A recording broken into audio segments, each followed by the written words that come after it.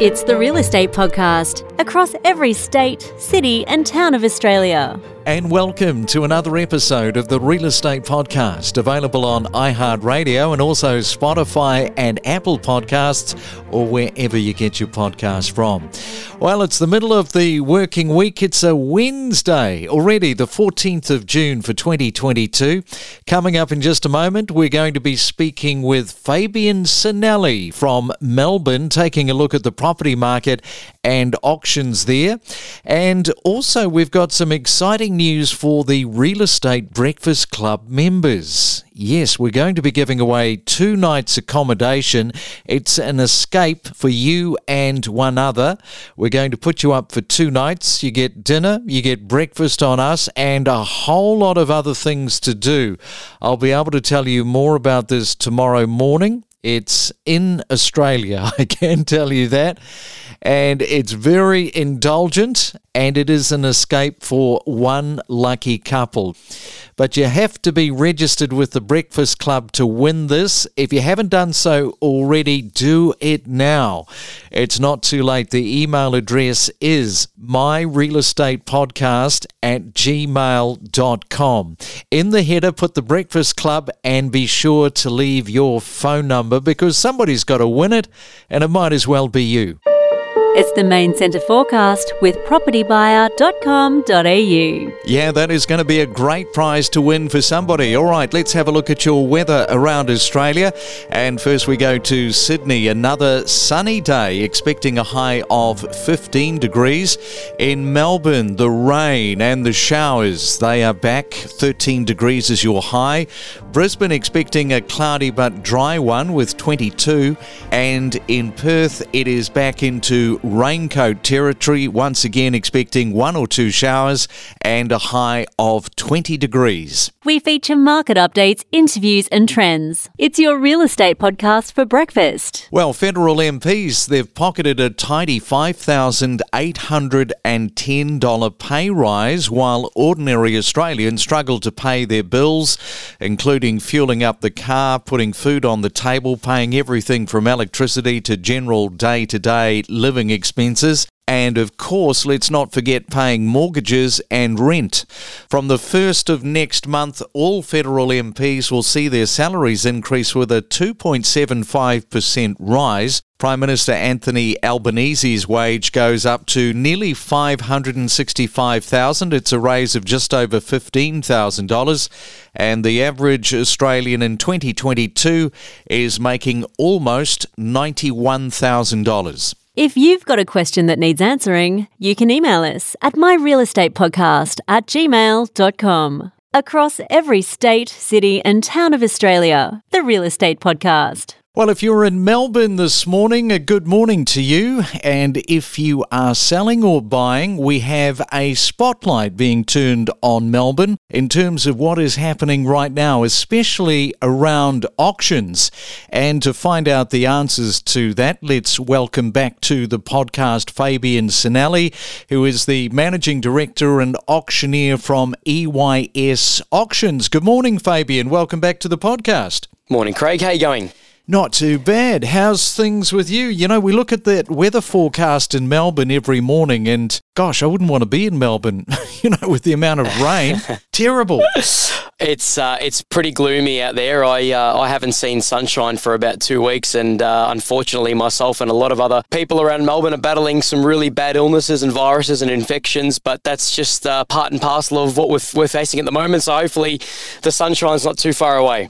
Yeah, so you were mentioning to me just before we came on air that you're feeling a little bit down and gloomy. You've got a bit of a cold, a flu, which is going around Melbourne, but you were on deck. You were pumping out the auctions over the weekend and you gave the vendors the opportunity, but they said, no, we'll take you at 40% of your optimal. I joke with a lot of the clients when I rang them, so not the weekend that just passed because Queen's birthday weekend was a little bit quieter, probably thankfully for me, but the week before I was battling the flu and a really nasty sinus infection, and I rang all my clients on the Friday morning And I had a little voice and it was all nasally. And I said, look, just so you know, you're going to get me at about 30-40% absolute tops for tomorrow. What would you like me to give you another one of our auctioneers, or would you like me to battle on it at 30-40%? And they said, oh, no, we'll take you at 30-40%. So I didn't have the day off, unfortunately, but I'd do an auction with a broken leg, Craig. I have a big passion for it. So as long as I'm not on my deathbed, I'll be out there in full force trying to get the best result for the vendors. Well, you're definitely in it to win it. Nobody can take that away from you. All right, let's have a look at the Melbourne property and auctions. Another weekend has passed, so what is happening in the market from your vantage point right now? The weekend that just passed, we had obviously really significantly down scheduled auction numbers. 342 actually was scheduled. So that's probably about a quarter of the numbers we usually see put under the hammer in Melbourne. Look, preliminary clearance rates over the weekend were 62.4%. We know this is going to be revised to a lower number, probably more so in the high 50s once the remaining auction results get collected. What we know is that Domain reported last week 54.2%. So it's going to be very interesting to see if we dip lower than that from the weekend that just passed after those revised clearance rates come in, because if it does dip lower, that's going to tell us that we've just experienced the lowest clearance rate on record this year. And one thing I'm finding quite interesting, Craig, in this market is that more than 10% of auctions are actually being cancelled or withdrawn. And that's a really big vendor confidence issue at the moment. And another big issue I'm finding is that agents are wanting to postpone auctions the week leading in. Now, I don't think that's very wise in this market, because if you lack interest now, you're not going to be gaining any more interest by prolonging the campaign. You just need to trust the process. I had a perfect example over the weekend where an auction was tipped to pass in with no bidders. We ended up generating 3 fresh buyers on the day, super competitive auction, and it sold well above reserve. And the vendors were actually thankful that we ran the auction. So you've just got to stick at it, because we can't achieve those results in a private sale. Yeah, some good points there, and a lot of people, including us, look at the clearance rates of different cities around Australia, and sometimes those clearance rates might be a little different in their reporting. So, Fabian, you are obviously in a great position to explain to our listeners this morning what's going on there with some of the different numbers being reported. Look, it's actually quite a controversial topic because it can give the market a false outlook. Typically, the market reads a clearance rate as what sells under the hammer. But a lot of data doesn't get reported because agents haven't A, picked up their phone, or B, they're just lazy in reporting afterwards. Now, that can really skew the data. A huge chunk goes missing every single weekend, maybe even 30% of the scheduled auctions. But a lot of those auctions are still being negotiated. So for me personally, we need to include in the clearance rate sales under auction conditions. That's 3 days before the auction, at of course the auction, and 3 days after. Otherwise, why have auction conditions in place? So you see, different bodies collect different data based on who has actually reported their auctions.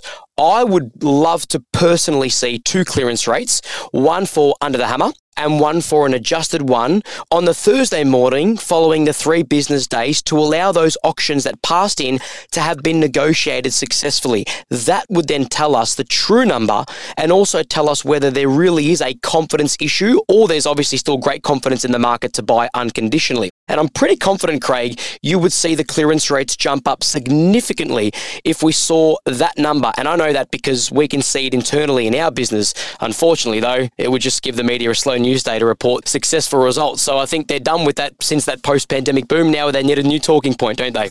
It's an interesting one that you raise, because that must find favour with a lot of people within the industry itself. It certainly does. And, you know, it's very important that agents actually start looking internally at their own clearance rates. And, you know, that's probably going to lead us to a little bit further on in the show about, you know, some agents are able to adapt to market change, some aren't. And I think it's going to take time for agents to actually start to get, you know, understand the rhythm and flow of this market and work out what needs to be done, what isn't working. So there's going to be a lot of fundamentals in this marketplace that play a huge factor. But let's not kid ourselves. Clearance rates also play a huge part in the way the agent adapts to market change. And talking of agents, what about the leading auction agents? Are they still maintaining strong clearance rates? Absolutely, they are. I've got two clients in particular, I'm not mentioning any names, but they are still maintaining 80% plus because they have been able to adapt super quickly to market change. One huge shift in their strategies is, I've noticed of late, they're adjusting the advertised price mid-campaign, whether it might be mid-campaign, it might even be after the first week. If they see a red flag early on, they are so quick to fix it. And they're also just backing the auction process. They don't freak out at the first sign of no interest. Now, I'm not just saying this as well because I'm an independent auctioneer, but it is obvious that the number one agents use specialist auctioneers. They can hustle harder, they don't have an emotional distraction on the listing, and it allows the agents to work the floor and communicate with the buyers they've built a relationship with. I had an auction over the weekend that generated a crowd of excess of 100 people and sold 100K over reserve. This agent does it week in and week out, and they're in an area where their market has been hugely impacted by the shift. The market is always going to fluctuate, Craig, but unfortunately it's the agents that lose confidence in auctions that don't know how to adjust to a change. Agents play a huge factor in clearance rates. The media is always going to talk about buyer and vendor confidence, but imagine if the media actually reported clearance rates on just the elite auction agents. Like, we'd be sitting at 80% instead of 55%. So it's just not a confidence issue at the moment, it's agents not adapting to the sudden market shift. Yeah, that's very interesting because last weekend I was talking with a couple of different agents about price sensitivity. It was just so clear that if you get that pricing wrong in terms of staging, let's say, an auction, you're going to miss out on a chunk of people coming through. Now, if I'm a vendor and I'm thinking about selling my property and I've been looking at all those wonderful prices that have been happening over the last year, that price sensitivity is just so critical, isn't it, for getting that list price right?